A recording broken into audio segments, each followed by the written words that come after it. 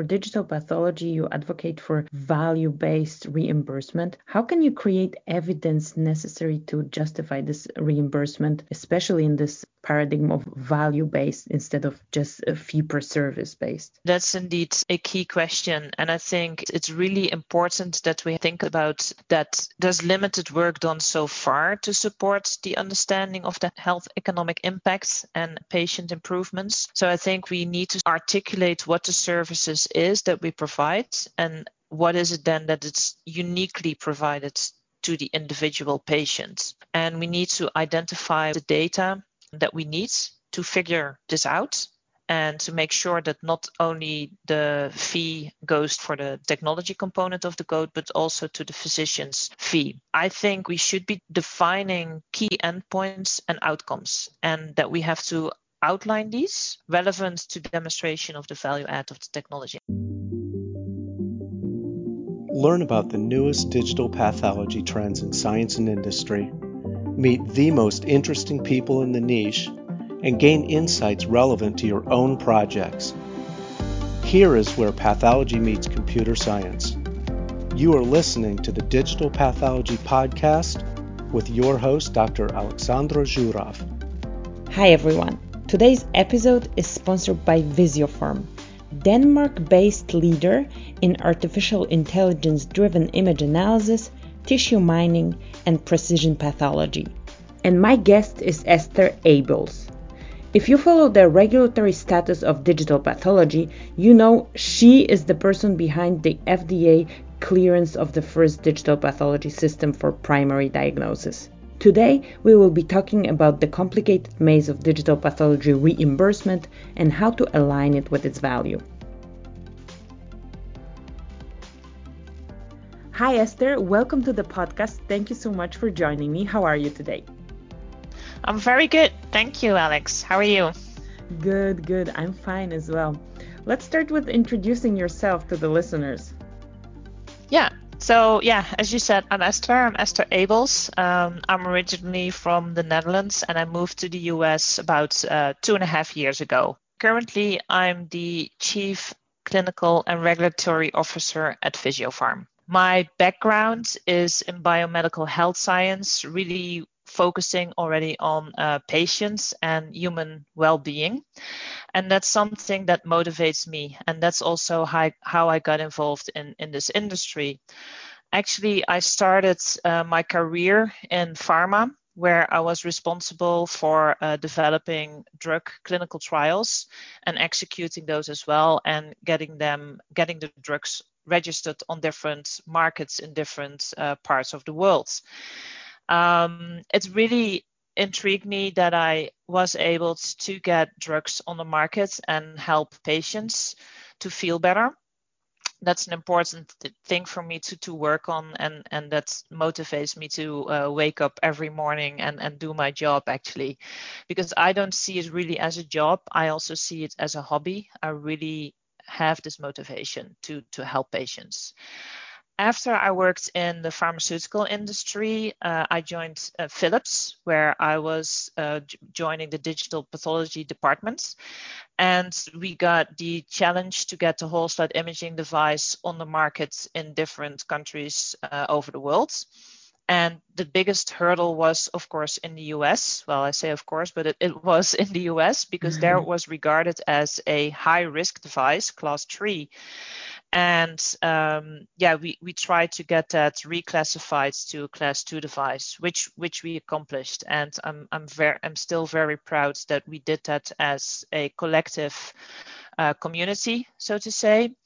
So with different pathologists, different vendors, as well as, of course, with the team at Philips.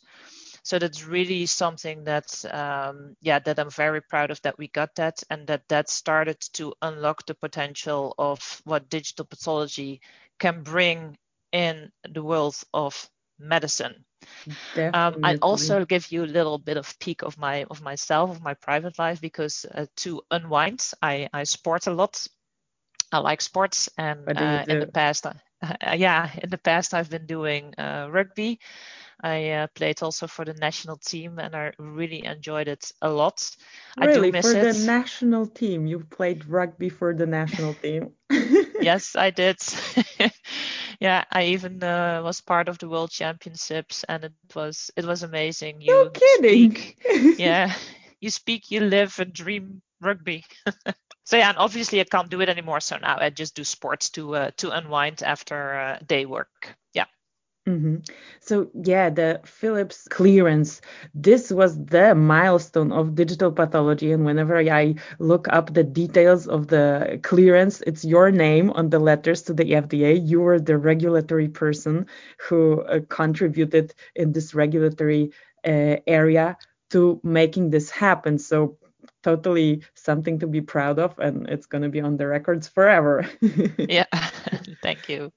You are also the co-author of the recent paper Aligning Reimbursement for Digital Pathology with Its Value in the Journal of Precision Medicine. So when I think of reimbursement in pathology, the first thing that comes to my mind is IHC.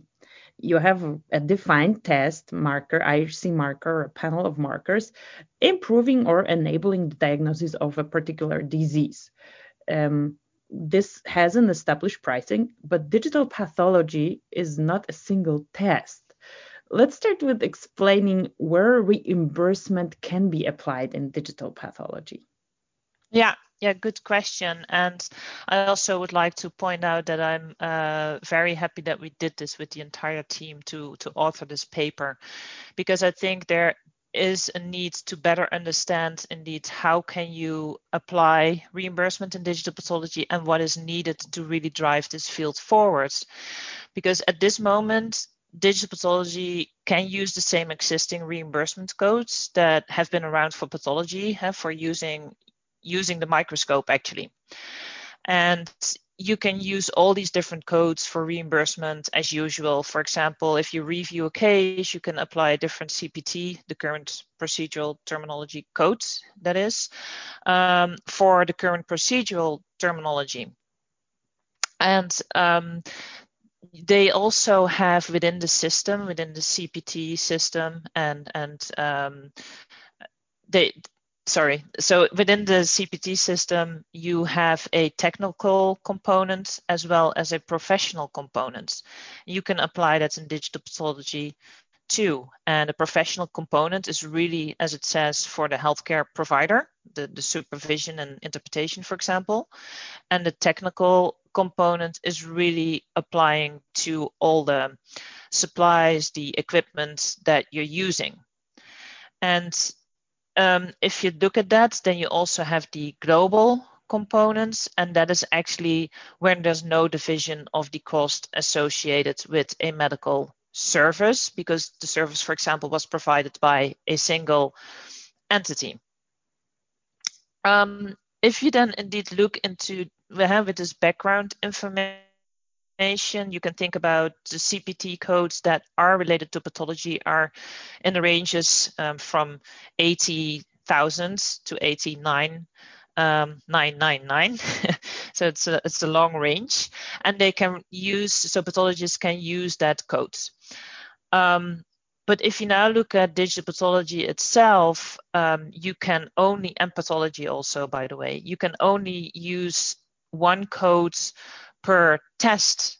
So if you have, for example, an IHC stain, as you were saying, then you can use a code which is, everybody knows that, 88360 or 88361, but you can only bill that once. So you use either one of them. And if you, for example, have stained the slide and you use the billing code, and you find out that the staining is of insufficient quality to make a diagnosis for a patient, which happens quite often, I think about 30% of the cases are stained incorrectly, then you have to restain. Well, you first have to recut, then you have to restain, you go through the entire process, there's waiting time, and then you cannot bill again for that same stain. So you can only bill it once. And that's something that I think is important to realize, that you can only use a code once. However, you can add codes on top of each other. So that's the add-ons of codes. So you can say we now use an H&E stain, now we use the IHC stain, etc. And the distinctions also, what I would like to point out, because you specifically asked about the IHC stains, there is between 88360 and 88361. That 88361 includes that you can use computer-aided assisted technology to provide a diagnosis. Mm-hmm.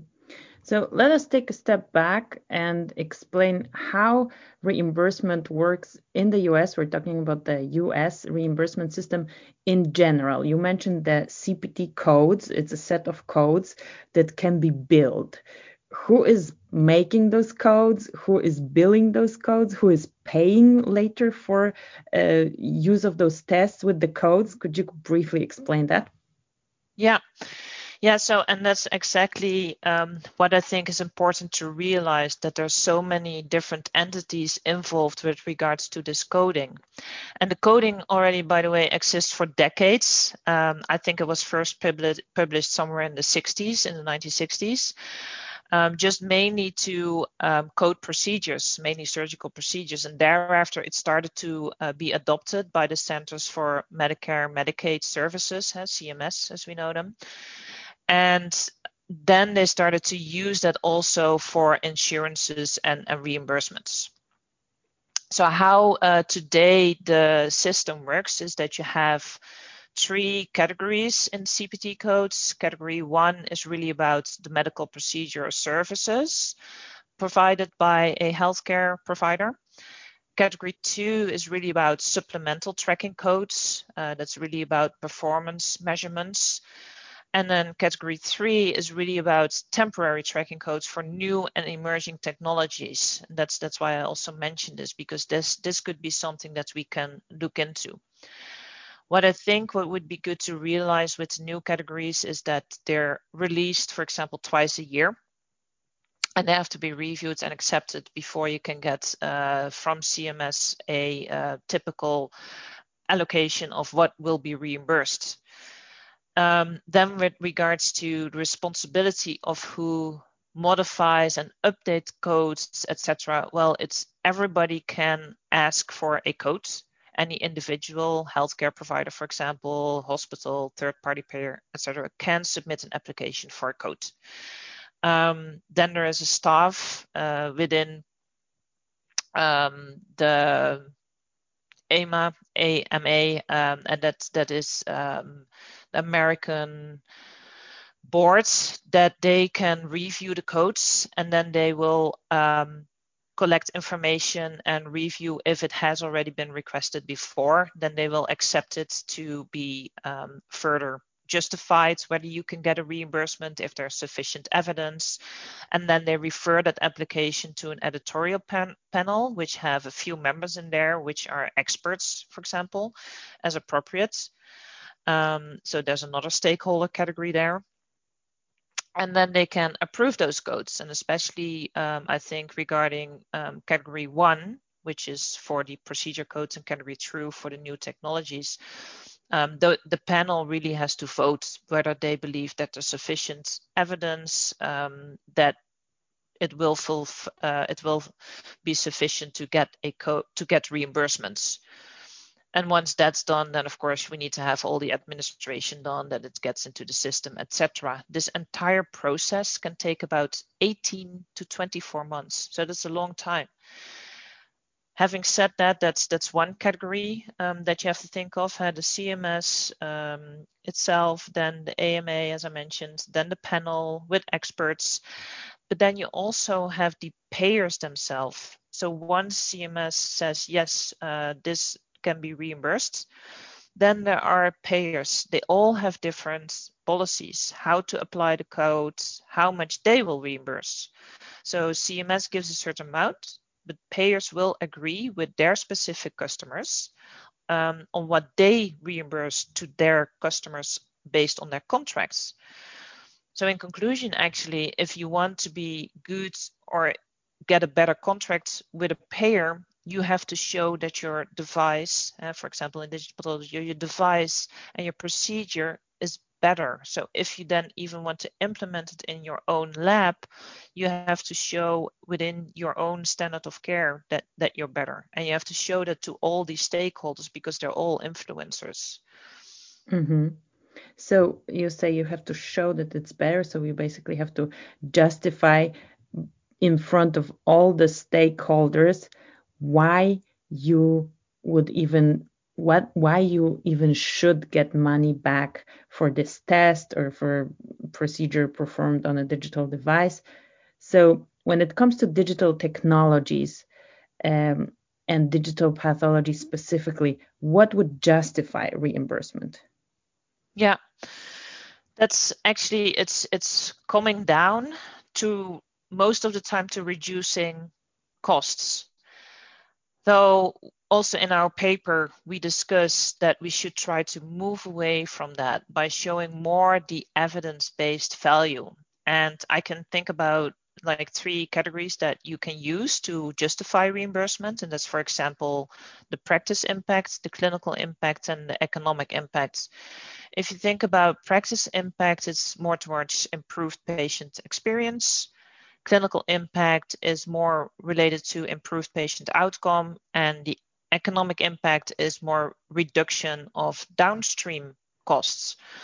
So that's what you could use to justify to have for digital technologies and also in general for digital pathology to apply for a code and also get a code.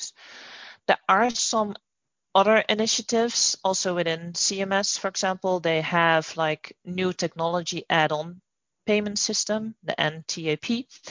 And a good example of that is they had a device approved, and that's from VIZ.ai to analyze stroke images. So it's radiology related, but I think that's a good technique that technology that we can use as an example to show that it's justified to come up with new digital technology that, for example, can reduce in time to treatment for stroke and can improve the clinical outcomes of patients.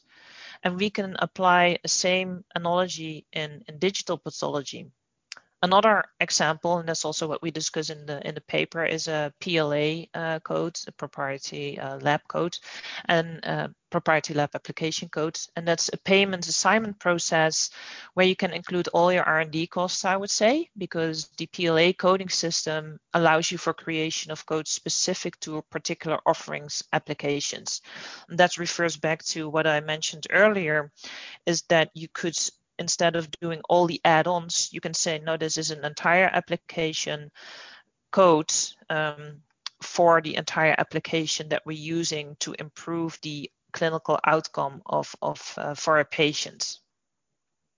Then there are 2 other things that I do want to mention is now with digital pathology, we're seeing more and more that we're going into the pharma business as well, by saying we can be a kind of a tool to support companion diagnostic, or even we can become a companion diagnostic to predict patient outcome.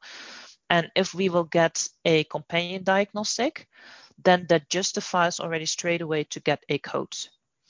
Just like the breakthrough designation for devices, if the FDA gives you as a very novel device that you're specific, that you can improve patient outcome, that you can improve healthcare, you really have to show that you're better than the standard care. Then you will get, and that bill was just implemented, then you can get at least 2 years already a code. And that relates to what I was saying, that it takes about 2 years to get a new code when you apply for it. And so that actually supports innovation. And in this digital era, we go so fast with developing new devices that you could use that and use that as your justification. And just to say is that I think we focused in the past too much on data collection and storage within digital pathology, and that really, actually it's underestimating or underselling what the potential value of digital pathology has. We need to start thinking about the value. For example, can you standardize? And we know that H&E staining is difficult to standardize. The CAP doesn't have guidelines really for that. So, but using digitization, using applications in your pre-analytics to analyze how well your stain is over time, if it's fluctuating, use it, for example, in proficiency testing. You can improve your quality and with that also improve turnaround time, reducing maybe reconfirmation testing for patients. So I think that is where we should focus on those values. And there are 3 categories, I would say, and that's one is in the pre-analytics workflow we can show the value. The second one is really that we can perform now analysis that were previously impossible with traditional pathology, something that you, for example, couldn't have seen with the human eye, or what I mentioned before, towards companion diagnostics, that you can start stratifying information and inform possible treatment ideas. And there's the third one is that really it support improvements in the clinical care at a higher level, at a health system or even the population level. So that's a long story, and I would like to say in conclusion, in short, it's really reimbursement is justified when we focus on the needs, where it provides then new value. And then we need to align on the evidence needs for this value, that it's clinical utility and cost-effective tools, and use then the engagement with the guideline bodies, because they drive the decision-making on coding, and the key stakeholders, and use patients also who can support these guidelines and support coverage and payments. For digital pathology, you advocate for value-based reimbursement.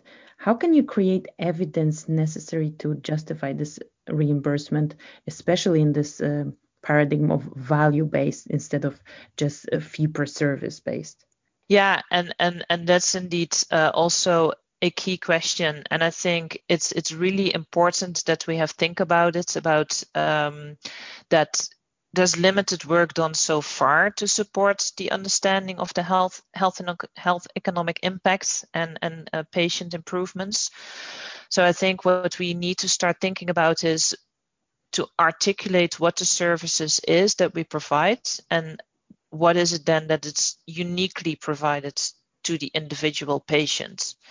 And we need to identify what is the data that we need to figure this out, and to make sure that not only the fee goes to the technology for the components, the technology component of the code, but also to the physician's fee. So I think what we should be doing is defining key endpoints and outcomes, and that we have to outline these relevant to demonstration of the value add of the technology. And I can think about evaluate some improvements in responses to therapy or delay in disease progressions. Those are useful. Or think about benefit risks assessments, health economics like cost effectiveness data, and then use the different stakeholders to in the hospital system to define what is for them important and what is for them the key value in those drivers and those decision makings, and then you can identify those key endpoints. And another one is to really compare it to the current care paradigm. And I can think of, for example, that you can look into existing care decision making and treatment patterns in charts that are already there, or claims analysis, and they use codes in the payer databases. So you can do an analysis on that and identify key data sets where you believe you could make a difference. And then utilize, for example, those new reimbursement codes and start suggesting those, and really also pursue that you get those new CPT codes. And why I'm saying that is that I think if we then identify on those separate codes, you can start to saying if we combine them instead of add-on codes, you can use the PLA coding system, which really creates new value for digital pathology. So if we took a tangible example. Let's take an image analysis test that could potentially get reimbursed. What would be the road to take it to actually obtain this reimbursement? Could you walk the listeners through the process with a tangible example? Yeah. I'd like to pick a application that we recently have put on the market in Europe. That's a metastasis detection application. It's also available, of course, for research use in the US, not for diagnostic purposes. I have to say that, of course. But we could approach that in a way as using, for example, that you can have a technical component as well as the pathologist's components, right? Because in defining metastasis, you need to review a lot of negative slides from lymph nodes. And it could range, even in one case, it could range from a few to over 60 slides in a case. Finding then that one slide with the metastasis is sufficient to diagnose the patient has metastasis, but you still have to review all the other slides. So this is very cumbersome. And with the Metastasis app, you can automate it and save time. So coming back to what I've said before, that reducing cost is not the only added value of digital pathology. The value proposition really lies in adding the value to care. So using then this app example, we could say, okay, the software, we all know that's not specifically for this app, but software could be more precise, more consistent than a person. And also, moreover, software doesn't really get tired, and this could increase quality. So that's something. Then we could add that it says it results in faster turnaround time of this particular case, because the software can run is diagnosing something else or maybe doing something else, and then you already have the results back when you really assess the patient. Even more, with this faster turnaround time for this particular case, it also could result in faster turnaround times of other cases, because now the pathologist doesn't have to spend a lot of time on this tedious case. The pathologist can also spend more time on a more complex case. So reducing also there for that complex case, for that patient, the time of getting a diagnosis. This then goes, if you then look downstream, then the patient knows earlier that they have a metastasis, or the other patient for this particular case knows earlier what kind of disease it has. And with that also, and also we know probably more accurate, right? That's something also that we just said, more precise. Then we could show that also there we have an earlier access to treatments, earlier patient management, and as such you have shorter treatment times, for example, and you improve really the patient care. And with that, you could think about using then again the entire PLA code specifically for this particular offering.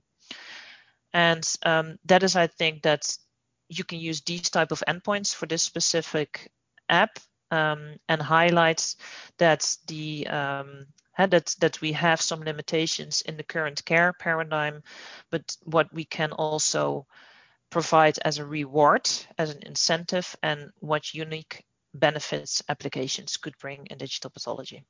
Mm-hmm. This reimbursement and insurance and healthcare system in the US is quite a complicated maze of different dependencies. From my perspective, what you just told me is the thing where reimbursement can be justified has to be better than what we have so far, but we have to convince a lot of stakeholders that it actually is better, and gather enough evidence. Thank you so much for taking us through this maze and explaining this. I obviously will link the paper that you co-authored in the show notes. Thanks so much for being my guest. Yeah, thank you. It was my privilege to be your guest, and I really enjoyed the conversation. Thank you so much. Have a great day, Esther. Thanks. You too. I want to thank Visiopharm for sponsoring this episode. To learn more about their offer, please visit their website at visiopharm.com, and I will include this address in the show notes. Thank you for listening. For more great digital pathology resources, visit the Digital Pathology Consulting website and subscribe to our newsletter on digitalpathologyconsulting.com. After subscribing, you will get access to the free digital pathology crash course, which will help you start working on your digital pathology projects immediately. Talk to you in the next episode.